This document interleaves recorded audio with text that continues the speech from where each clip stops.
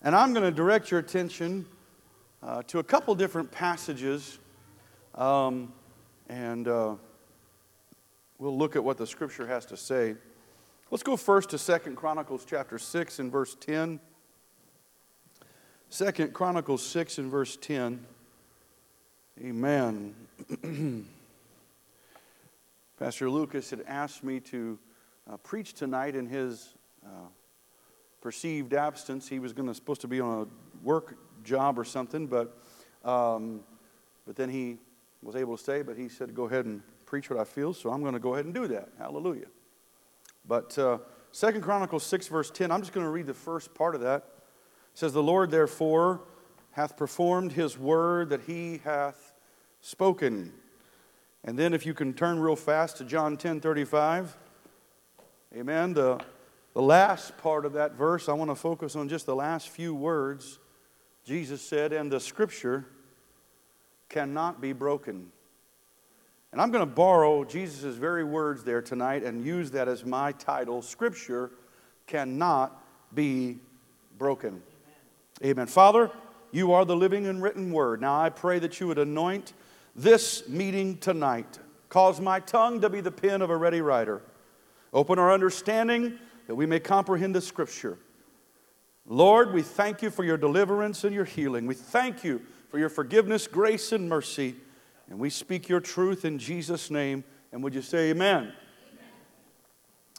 Amen. As you know, we are reading through Micah through Malachi in this month.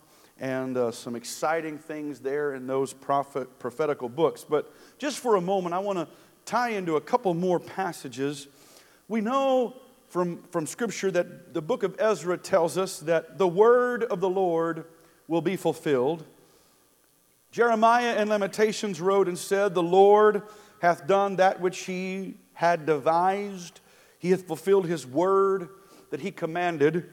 We know that Isaiah prophesied and said that God's word was like the rain that comes down and waters the earth, and the snow that comes down from heaven, causing it to bring forth and bud, to give seed to the sower and bread to the eater. And then he says, so shall my word be that goes forth out of my mouth. Shall not return to me void, but shall accomplish that which I please, and it shall prosper in the thing whereto I sent it. Amen. We know also that Jesus, time and again, but one specifically stood out to me, Mark 14:49, says that Scriptures must be fulfilled. So on the basis of all of those, I want to launch into something here tonight and tell you that each one of those things I just read and referred to elevate the Word of God to its rightful place of preeminence. It puts it above everything else. Just as I'm lifting it over my shoulder now, it raises the Word of God to its rightful place as preeminent and authoritative and absolute and the only source and resource, amen, that can qualify and prove itself. Praise God. Amen. I'm thankful for the Word of God. It is supreme. It is superior. It is breathed out by Him. And when God speaks, His Word is fulfilled. God cannot lie. Titus 1 and 2 says that. In fact, Numbers 23:19 in Hebrews says it's impossible for Him to lie. Therefore, since He is the Word, John 1:1, His Word cannot lie. Amen. As I mentioned, we're presently reading through from Micah through to Malachi this month. And God dealt with me about bringing forth this message to reveal two main things from these books. We're going to look at a panoramic view of all of them here in just a moment. But firstly, we're going to look at some messianic prophecies which were fulfilled in the first coming of Jesus Christ. That's what messianic would refer to, the first coming, the Calvary, His birth, etc. Secondly, we're then going to look at apocalyptic prophecies, which obviously will be yet to be fulfilled and will be fulfilled in the second coming of Jesus Christ. Hermeneutics, which is the science and study of preaching and teaching and Scripture, of course, will aid us in discerning between the two. Now let me give you just a helpful, if I can say the word hint. when it comes to prophecy. If a prophecy about Jesus says such things as birth, redemption, day of the Lord in a positive light, like Redeemer, rejoicing, reconciliation, etc., that's pointing to the first coming, because those things happened. He brought grace, He brought life, He brought a new covenant, so on and so forth. However, on the other hand, if it's saying damnation and fire and judgment and vengeance and wrath, that's the second coming. He did not come the first time to do that. Does that make sense? That's pretty much the easy way to kind of ascertain which prophecy is what. So with that, let's jump into the book of Micah. You got your Bibles? It's Bible study. Amen. Let's whip them out. Hallelujah. Amen. And take a look here tonight at Micah chapter 1 and verse number 9. It says here, "For her wound is incurable, for it has come unto Judah. He is come unto the gate of my people, even to Jerusalem." Now let me point out something as well, okay? I want to be cautious with what I'm about to do here with this very first one. We have to first understand the Bible in its present context. Meaning, who was Micah specifically prophesying to in that present day, and why, and what was the result? Well, the answer to those questions are, he was prophesying of the pending and coming judgment upon Jerusalem, Judah, i.e. The southern kingdom, because of their idolatry, and they would be taken into captivity by the Babylonians. We know the northern kingdom, which was Samaria, the other 10 tribes, would be taken into captivity by Assyria. Other prophets prophesied about that. So we know the present context speaks to that. But we also know that it can have an element of pointing to something else. How many of you know that this Bible still today presents to us the infallible Word of God and is inspired by Him, it's breathed out by Him, it's profitable for us for doctrine and reproof and so on and so forth. In other words, we can still gain things from it today and see that it may also be pointing to something else. Does that make sense? Okay. So when he says her wound is incurable, he is first speaking of the fact that this is inevitable. Judgment is coming and there's nothing you can do to stop it. But the fact that he would use two key words, incurable wound, tells me that this also is pointing to something else. A wound, by definition, is something, or a open, festering wound that cannot and has not been healed. It's susceptible to infection and disease. And the word incurable is pretty explanatory. It's terminal. You're going to die. Does that make sense?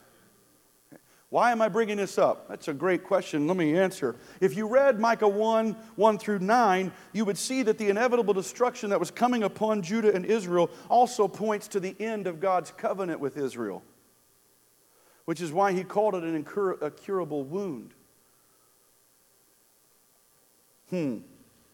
Let me further explain. When Jesus comes, he's coming to fulfill the law. Right? Hebrews 8:13 calls the law now an obsolete covenant. Daniel 9:26 prophesies that he'll be this one to come who will put an end to sin and finish the transgression and seal up the prophecy and so on and so forth. And Jesus does these things. How many times, have you read the Bible and Jesus says, "You've heard it said, but I say to you." What he was saying was, this was the intent of the law. You missed the point the first time around. You missed the point because you got wrapped up in idolatry. Then you got wrapped up in adding all kinds of other things to it. And then your rabbinical writings, your Talmud, and all of this. And that's not what I said. This is what I meant. Which is why Jesus looked at them and said, "Hey, your law says that, a man can divorce a wife. I say to you, if you look at a woman and lust after her, you've already committed adultery in your heart." That was the intent of the seventh commandment, "Thou shalt not commit adultery." And so, what Jesus, I believe, is speaking through Micah is not just directed at Judah and Jerusalem here, but can be further pointed to the fact that the covenant would come to an end with Israel exclusively. Okay? Now, in Micah chapter 3, verses 6 and 7, you'll see that the sun is prophesied to stop shining. This is rather interesting because when the covenant ends, Amos prophesies and says that the sun will cease to shine for 3 hours beginning at noon. It's very interesting then that in Luke chapter 23 that the sun stops shining at the 6th hour, which is noon, and stops shining for 3 hours. Exactly what Micah and Amos have pointed to, which was signifying the end of the covenant exclusively with Israel, which is why at that same simultaneous time that he cried out, "It is finished," the veil ripped in twain from top to bottom. I used to think that it was so that we could get in. I actually think now it was so that God could get out. They had boxed him up. They had veiled him up. And he was like, enough is enough. I'm out. Because we don't worship at a temple anymore. We are the temple of the Holy Ghost. Amen. In Micah 3, verses 9 through 12, you'll see, if you were to read through that there are some of the priests and some of the prophets that were hirelings. They were people that would prophesy for a price, and they would tell you what would make you feel good. In fact, they were saying during Micah's day that Israel is going to be safe. Micah's a liar. Well, he wasn't. They will prophesy and further write in the Talmud, their rabbinical writings, that when Messiah comes, he'll come as a warrior to overthrow the kingdoms of this world, the powers that be their enemies, and rid the land of their enemies. And that's nowhere in Scripture that is indicated except when he sets up his eternal kingdom, which is after the apocalypse. And so what they did was they convoluted the two together, which is why many Jews still this day aren't looking, they're looking for the first coming of the Messiah, rather, not the second. Isn't it interesting then that when Jesus comes, how many times does the Scripture tell us that the people were amazed by his teaching because the rabbis didn't teach with that kind of authority? Right? So we're seeing fulfillment here. We also know that Jesus was in the temple at 12, confounding the wise with his teachings.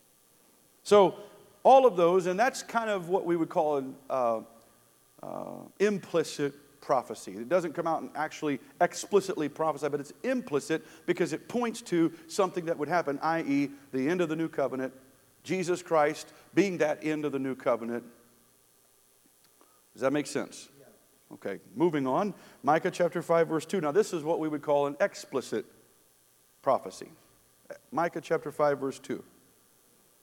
But thou, Bethlehem Ephratah, though thou be little among the thousands of Judah, yet out of these shall he come forth unto me that is to be ruler in Israel, whose goings forth have been from old, from everlasting. Hallelujah. In other words, God was there before time began. Amen. Hallelujah.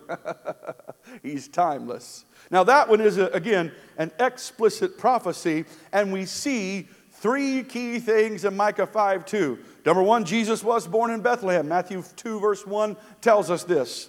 Number two, he would be a ruler in Israel, which Luke 2:25 declares. And we know from also Isaiah's prophecy and from prophecies during the time of Jesus and after that he would be and is from everlasting. Amen. So you can see Micah has some explicit and implicit prophecies of the first coming of Jesus Christ. All right? I got to hurry because I've got still 14 pages of notes, so I got to get through this. So bear with me. Amen. I promise we'll have questions later. Amen. Let's go to Zephaniah. Okay? We're going to skip Nahum because he doesn't have any messianic prophecies, but we'll skip him for now and we'll come back to him in the later part. Zephaniah 3, verse 9. For then will I turn to the people a pure language, that they may call upon the name of the Lord to serve him with one consent. myself and other scholars believe this is pointing to the same thing that Isaiah talked about in chapter 28, verse 11, when he says that he will speak through his people with stammering lips in another tongue. Amen. Isn't it interesting that God scattered a united people by dividing their tongues at the Tower of Babel, but united a divided people by giving them the utterance to speak in unknown tongues in the upper room? Hallelujah. And so Zephaniah 3:9 is an implicit prophecy of the coming of the new covenant, the being poured out, the Holy Spirit. I would still place it under a messianic prophecy simply because had Jesus not come and died on the cross, rose again, we wouldn't have a Pentecost where we could be filled with the Spirit. So you they are all in that together. Amen. Zephaniah chapter 3, verses 12 through 13. It says, "Those who are left will be the lowly and humble, for it is they who trust in the name of the Lord. The remnant of Israel will do no wrong. They will never tell lies or deceive one another. They will eat and sleep in safety, and no one will make them afraid." The reason I'm bringing this one out, it's another implicit prophecy of the Messiah, is because of the word remnant. The remnant, I call it remnant theology, that we see in all of the prophetic books. Isaiah has a lot of it as well. This remnant theology, Isaiah sums it up best. He says, "Though your seed be as the sand of the seashore, only a remnant shall remain." What he was saying was, there's going to be a number of people reject Christ, but there will be the first that will be born again will, in fact, be Jews. What did Paul say in Romans? "I'm not ashamed of the gospel, for it's the power of God unto salvation to the Jew first." It fell on them first. The remnant was present at the upper room, some 3,000 who received the Holy Ghost. So we see remnant theology here. We also see this, again, throughout the other prophetic books. We also see this throughout Romans specifically, chapter 2, verse 28 and 29, chapter 9, all of chapter 11, all speaks about this remnant theology, which proves that Israel was saved and is being saved, but now everyone can be saved. In fact, Romans 11 talks about grafting into the vine being Christ. Natural branches were broken off. That's Israel. Okay? Broken off. And some of them, a remnant, grafted back in to the vine. And then unnatural branches, that's the Gentiles, that's you and I, are also grafted into the same vine. When Paul returns to this same type of preaching and teaching in Ephesians, he says, of the two, Jew, Gentile, he has made both one. So here's something to consider. I'm not yet there, but I'm going to just throw this out to think about. As all of you know, I believe in the post-trib rapture of the church. I believe that because I believe that's what the Bible teaches, clearly. But let me tell you further why I believe that. To have a pre-trib rapture, you have to then bifurcate what God has brought together. The Bible says, what God has brought together, let no man put asunder. That was quoted by Mitchell Bland, the pastor, over my son and daughter-in-law. That, what God's brought together, no man put asunder. That's scriptural, it's biblical. They're now one in Christ, etc. The same thing applies from Ephesians and Romans. He's brought Jews and Gentiles into one. But a pre-trib rapture separates them again. And in fact says he's coming for the Gentile bride. That's not a biblical term. He's not coming for the Gentile bride first and then a few years later returning for Jews. Scripture does not teach that. It does teach that we are the Israel of God and that the remnant of Israel is born into that the same way we're born into that. They're grafted in, born again just like we are. Is that making sense? I know this is getting deep, but that's what prophecy does. Hallelujah. I might have to have a part 2, Lucas. Okay, I'm just saying. I'll give you whatever I'm preaching again. You can have mine. We'll just trade. We'll just switch off or something here. Baseball has switch hitters or pinch hitters or something. So there we go. That's what we'll do. Amen, amen, amen. Okay, staying with Messianic though. I just had to kind of throw that out. So, coming to the pulpit near you. Let's now go to the book of Haggai. Amen. Haggai. Whew. Chapter 1, verse 14. And the Lord stirred up the spirit of Zerubbabel, the son of Shealtiel. I would love to have the name Zerubbabel. It's like Zerubbabel. It's just, I love the way it sounds. Zerubbabel. It's like, cool. Anyway. Amen. And the spirit of Joshua, the son of Josedek, the high priest, and the spirit of all the, here it is again, remnant of the people.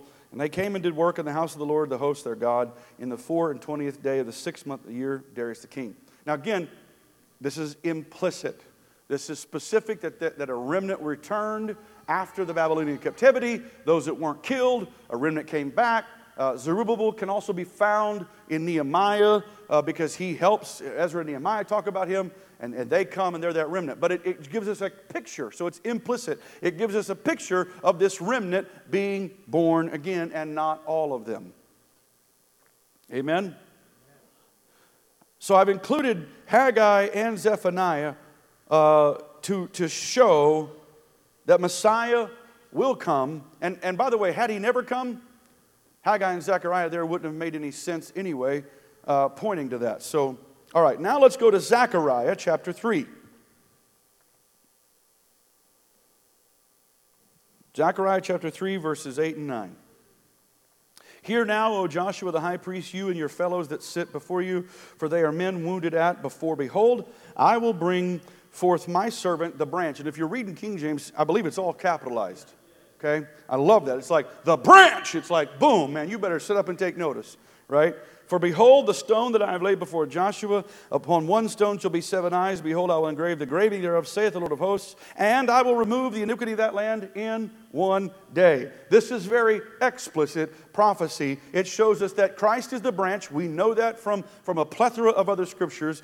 Amen. We know that also Christ is the stone that the builders rejected. Amen. And thirdly, we know that Christ is, praise God, the remover of all iniquity in one day. He didn't just roll it ahead for a year. He removed it entirely, amen, in one day. Can somebody say, praise the Lord?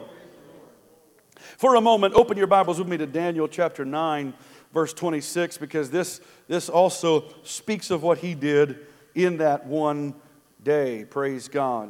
Actually, 9:24 rather. I'm sorry, 9:24. It says, 70 weeks are determined upon thy people, upon thy holy city. Watch this. To finish the transgression. The law came because of transgression. So, in other words, to finish the law, to fulfill it, to make an end of sins. Christ did that. Through him, there's an end of sin. He's the remover of iniquity. And to make reconciliation for iniquity. Oh, praise God. I couldn't reconcile my own iniquity. I couldn't atone for my own sin. I couldn't pay for it, earn it, or anything else. And to bring in everlasting righteousness. Oh, hallelujah. I'm so thankful for the everlasting gospel that now brings me everlasting righteousness. And to seal up the vision and prophecy. In other words, to prove it, to put the seal on it, to say this is it. And to anoint the most holy. Hallelujah. Which is himself. And now that he dwells in us, when we receive the Holy Spirit, we become the holy temple of God. Oh, hallelujah. Oh, no wonder the angels encamp round about us. Because the Spirit is in us. Those cherubs that covered the mercy seat, crying, holy, holy, holy, right? They're now surrounding us.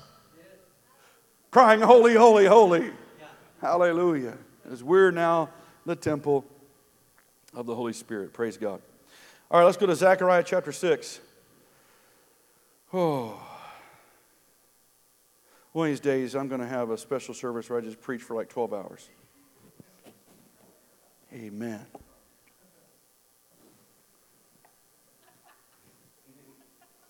Notice I didn't look up. I didn't want anybody to know.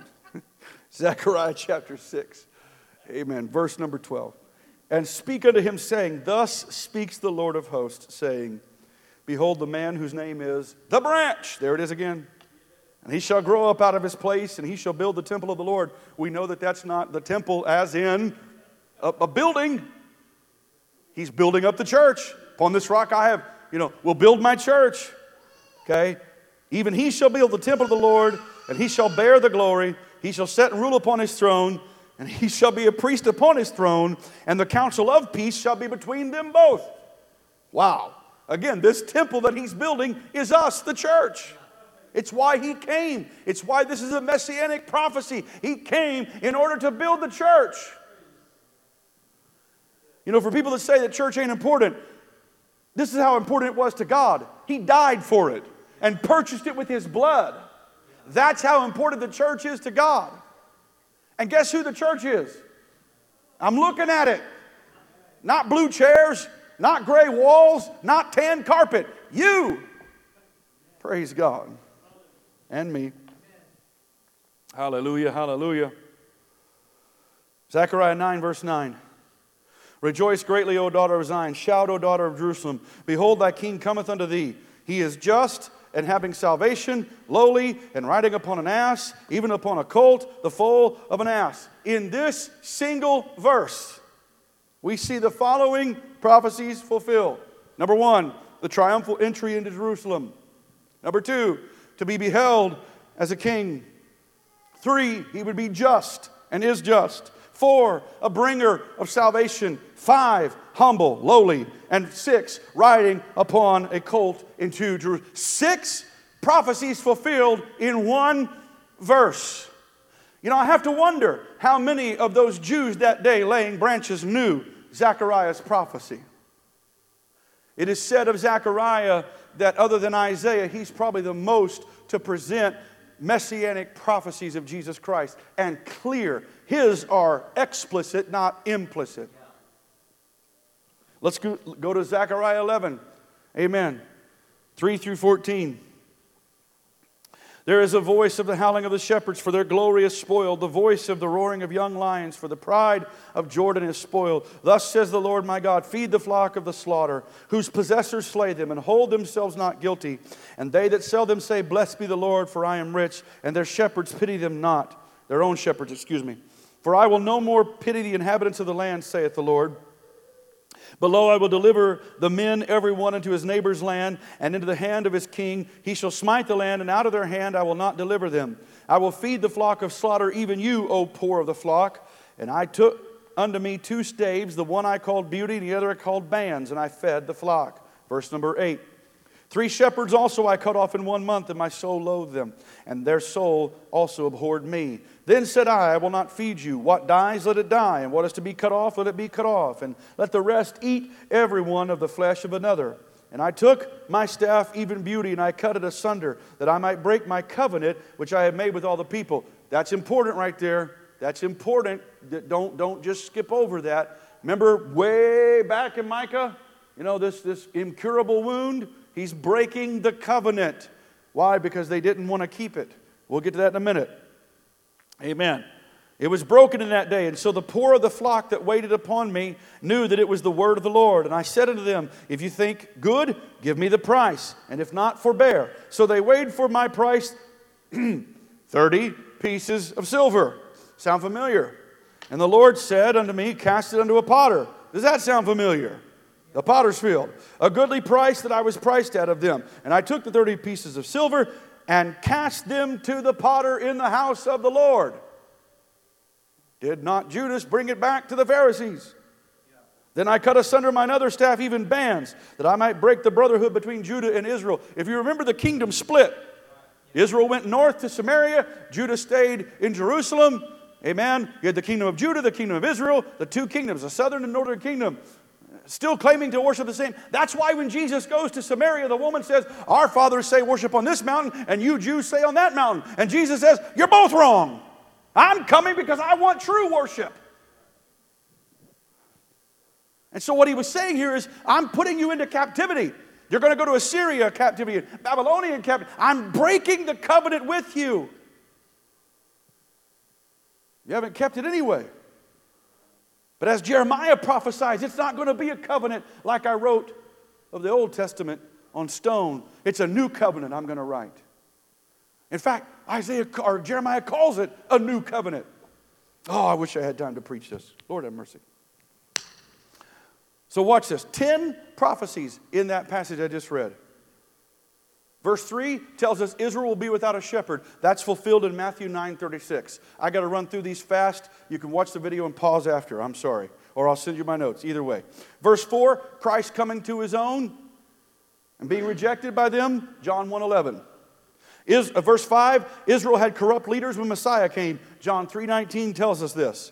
Verses 6 and 8, Christ rejected. Luke 4:29 and Mark 12:10. Verses 6 and 9, Christ stops ministering to them who reject him. John 10:16. Verse 7, a ministry to the poor and to the remnant of Israel. Matthew 13:13. Verses 10, 11, and 14, the old covenant ending. Daniel 9:26 and Hebrews 9:24 and Hebrews 8:13 and Hebrews 9:28. Verse 12, Christ betrayed for 30 pieces of silver. Matthew 26:15. Verse 13, Judas throwing the silver in the temple. Matthew 27:5.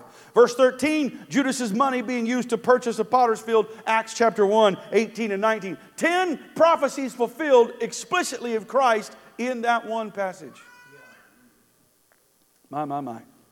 Zechariah 12:10, watch this. I will pour upon the house of David and upon the inhabitants of Jerusalem the spirit of grace and of supplications. They shall look upon me whom they have pierced. They shall mourn for him as one mourned for his only son. Jesus was the Son of God. And shall be in bitterness for him as one that is in bitterness for the firstborn. Again, we see two prophecies here. He's a Son of God, and he was pierced. Zechariah 13, flip over another chapter. Verses 6 and 7. And one shall say to them, what are these wounds in thine hands? He shall answer, those with which I was wounded in the house of my friends. Awake, O sword, against my shepherd and against the man that is my fellow, says the Lord of hosts. Smite the shepherd, and the sheep will be scattered, and I will turn my hand upon the little ones. Again, watch this. We see some prophecies here fulfilled, 4 of them to be exact. Christ was wounded and rejected by his own. 2, Christ is the good shepherd that lays down his life. 3, Christ was crucified. It describes being smitten, a brutal death. 4, the disciples were scattered and were persecuted after. All of these prophecies in Zechariah, and I got to keep going because I got to at least finish the first half. Lord, help me, Jesus. Malachi 3, verse 1. Behold, I will send my messenger, and he shall prepare the way before me, and the Lord whom ye seek shall suddenly come to his temple, even the messenger of the covenant, whom ye delight in. Behold, he shall come, saith the Lord of hosts. Like others, there are multiple prophecies here in Malachi 3:1. 1, we see that John the Baptist would be sent to prepare the way for Jesus. 2, we see Jesus cleansing his temple. He would go to his temple and would cleanse it. And 3, we see Jesus bringing in the new covenant. There's also, and by the way, the reason that's a messianic prophecy is because it points to Jesus. The messenger would say he's coming. John said he's coming. In Malachi chapter 4, verses 5 and 6, it says, behold, I will send you Elijah the prophet before the coming of the great and dreadful day of the Lord, and he shall turn the heart of the fathers to the children, and the heart of the children to their fathers, as I come and smite the earth with the curse. Well, the Bible tells us plainly in Matthew and 11 and 17 that John fulfills this. John the Baptist, again, coming to speak this. Now, as you can see, what some call the minor prophets are filled with some major prophecies. And by the way, Jesus Christ fulfilled all of them. Not just the ones we read, but all of the prophecies from Genesis chapter 3, the very first messianic prophecy, all the way through. Now, some scholars say that there are 351 distinct prophecies of the first coming. Some say 386, and a few even say 414. You say, well, man, that's a wide range. It's somewhat close, especially the first 2. But why the difference? Well, the variance stems from how some view certain passages to be prophetic, while others do not. For example, explicit versus implicit. So the higher number could include implicit prophecies as well, such as I read a few tonight also. Whereas the 351 is probably all explicit. The reason I say probably, I haven't done complete research. At the beginning of this year, God spoke to me to begin studying. I'm doing it in my spare time, which I have a lot of. Amen. And I'm studying prophecies that were fulfilled. What I think the Spirit turned me to was I'm reading one day and all of a sudden, and this was done that the Scriptures would be fulfilled. I'm like, that's cool. And I'd look it up where it was, and I'd be reading a little bit later, and this was done because Isaiah said. And I'm like, wait a minute, there's a lot of these. And so I started just digging them out, and I'm finding all kinds of cool things about the Scriptures and how they're connected and so forth. Well, I haven't studied to see which one of these numbers is correct, but let me say this. Regardless of which one is right, and whether all of them are implicit and explicit, Jesus Christ fulfilled all of them. The implicit ones and the explicit ones. That's what's important. It's not important whether it was 414 or 351. What's important was He fulfilled all of them. We've been spraying a lot of Lysol in this church since the outbreak of COVID over a year ago. I think we've just about kept Lysol in business. But at best, Lysol is only 99.9% effective, which is why we use 2 cans.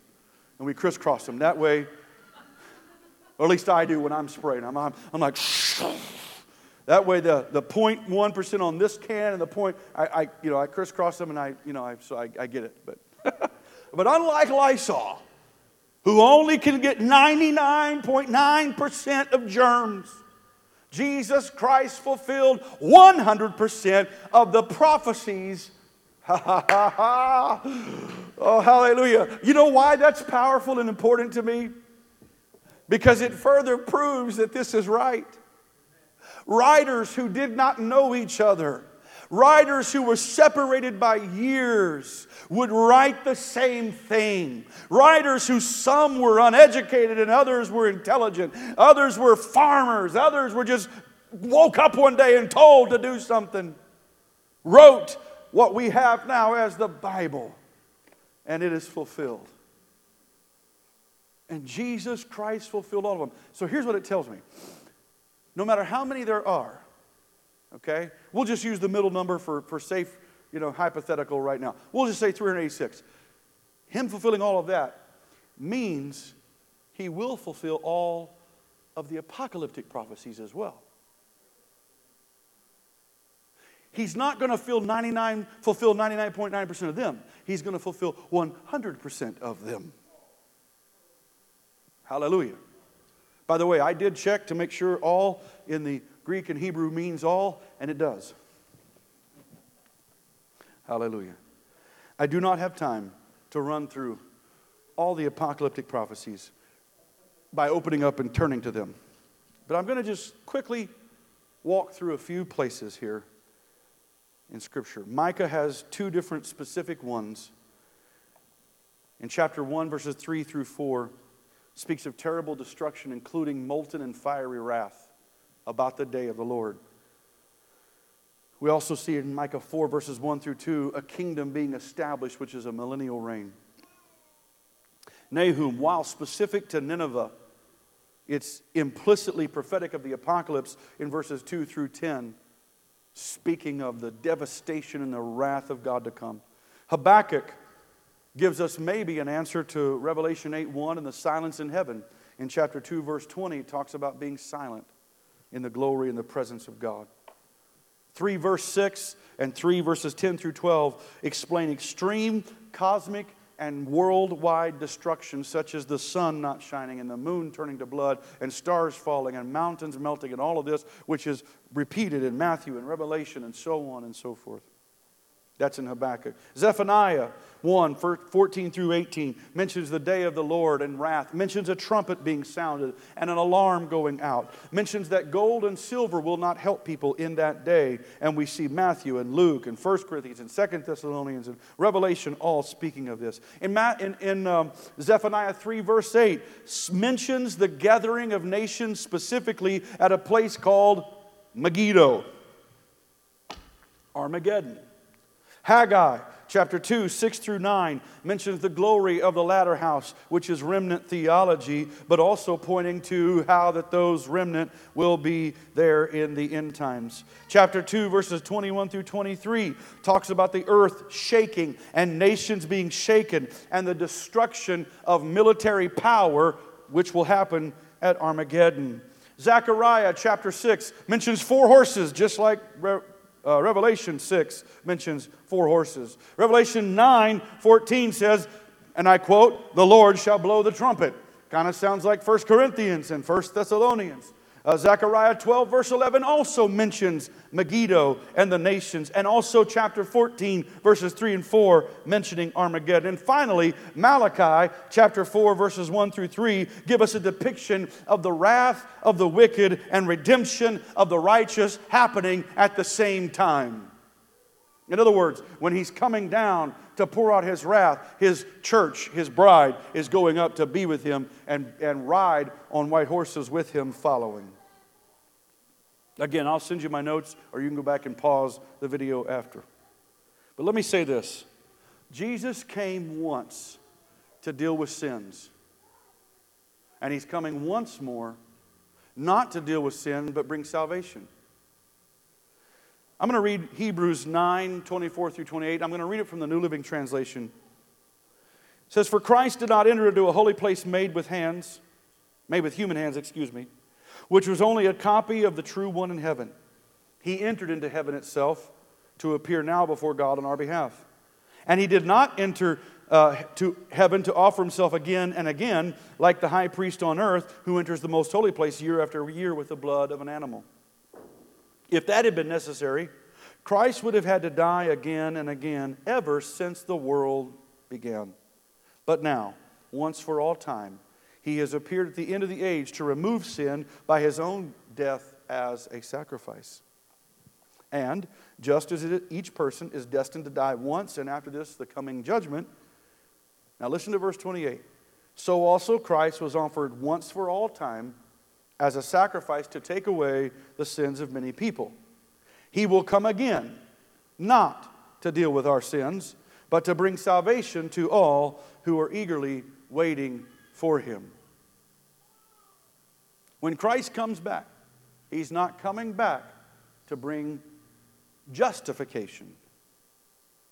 The word salvation here, you don't want to get hung up on it. Salvation is that elastic word you've heard me talk about. When you're born again, you're justified. That means you're declared right from sin. You're made righteous by God. The penalty of sin is paid for you by His death. Does that make sense? From that point till Jesus comes or you die, which is ever first, you're being sanctified on a daily basis, where you're being delivered from the power of sin. And day by day, the Bible talks about how the flesh is dying, but the inner man's being renewed. That's what sanctification is, day by day. But this salvation here that Hebrews is writing about is what's called glorified or glorification. That's the final step of that salvation, where when He comes, we're not just going to be delivered from the penalty of sin or the power of sin, but forevermore the presence of sin. Because we will be with Him in eternity, and we know from Revelation that in that city with Him there is no sin. There is no abomination. We will return to what it was like in the first 2 chapters of the Bible. Sinless. Let me say this. Scripture cannot be broken. God's Word is forever settled in heaven. There's not a legislative body that can outlaw God. There's not an educational body that can somehow write God out of their textbook and He disappear. There's not a bar powerful enough to disbar God from His authority. And like the one old preacher said it, you can't impeach Him and He ain't going to resign. He's God all by Himself. Scripture cannot be broken. Every word of God proves true. Hallelujah. Scripture cannot be broken. His word will never return to Him void. Oh, hallelujah. Scripture cannot be broken. God's word lives and abides forever. And it is that very word of God which we are born again of. Not of incorruptible, oh, I wish somebody would hear that. Not of incorruptible seed, but of incorruptible. by the Word of God. Amen. You might have been born into a family with a lot of pain and heartache, and you might have experienced a lot of pain and heartache. But brother or sister, when you were born again, you were born of incorruptible seed. Hallelujah. Scripture cannot be broken. Hallelujah. Scripture cannot be broken. It is alive and active, which is what quick and powerful means. It cannot be broken. It discerns to the very heart of the matter. Hallelujah. Scripture cannot be broken.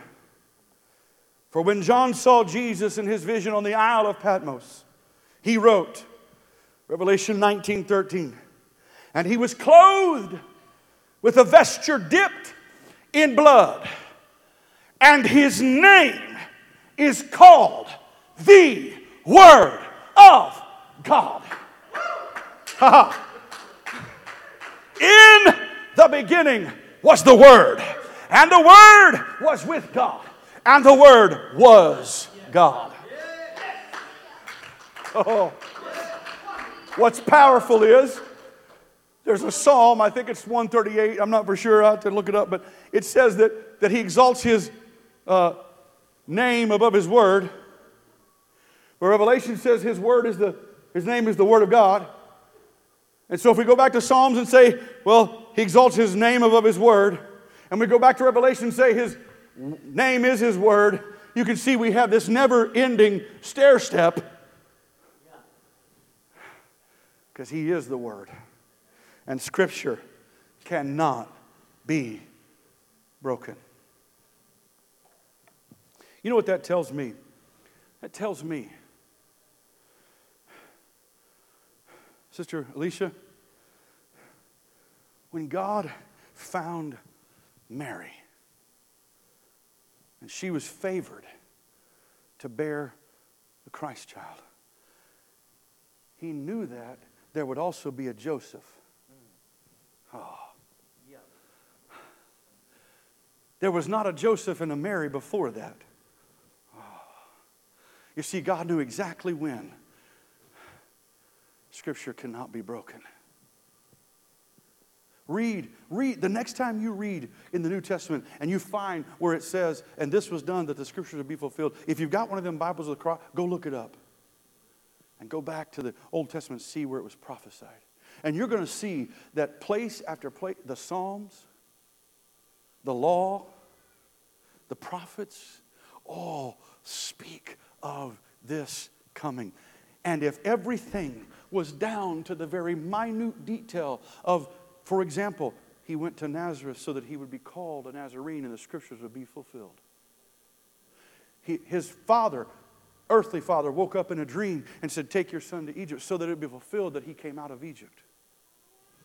Time and again, these things happen, not coincidentally. It might have appeared coincidentally to Mary and to Joseph and to others, but it was a plan. And what was the plan? To bring salvation. Because from before the foundation of the world, before there was ever a word spoken over this empty, formless void of darkness, God was already making up in His mind to be a Savior. Scripture cannot be broken. Amen. Can we stand together? If you're watching online, listening to this in the archive, or sitting or standing here in this building tonight, I want to say to you, get right with God and stay right with God, because He is the Word of God. And just as He came once to deal with sin, He is coming once more to bring salvation to those who eagerly await His return. I can't answer for you, but I can tell you what I'm going to do. Besides making sure my calling and election is all good, I'm going to invite as many people as I can. I'm going to talk to as many people as I can. I'm going to share my testimony in the gospel of Jesus Christ with as many people as I can, because I want as many people as can to be ready to go when Jesus comes. I've missed a few appointments in my life. Contrary to what my family might think, I'm not perfect. I'm saying that because none of them are in here tonight. If they were in here, they'd be going, oh, yeah, sure, I don't remember when it happened, but there was a day when Brooklyn used to think I could do anything, and then that day came and went, and it was now, oh, Dad. I was like, not Daddy anymore. It's like, yay. But God is perfect. And that's one appointment I never want to miss. Hallelujah. If I die before the Lord comes back, I don't know what will be the last sound I hear. I don't know if it'll be in a hospital bed. I don't know if it'll be, somebody praying for me. I don't know what it'll be. But I know this. If I die before He comes back, the next sound I'm going to hear is the trumpet. And so I'm kind of tuning my ear to the eastern sky every once in a while going, is it today? Are you coming yet? I'm praying like John, even so, come quickly, Lord Jesus. And I want to take as many people with me. Scripture cannot be broken. Father, in Jesus' name, I thank you for the word tonight. I thank you that you are the word. And that every line, every precept, every jot, every tittle is fulfilled in you and by you and through you. And I thank you tonight, oh God, that you came once to deal with sins, not just to roll them ahead, but remove them entirely. And you're coming once more to bring salvation. And I pray all of us would be ready on that day to meet you and to hear you say, well done, good and faithful servant. In Jesus' name we pray. God bless you. I look forward to seeing you Friday night and this weekend. Have a blessed evening.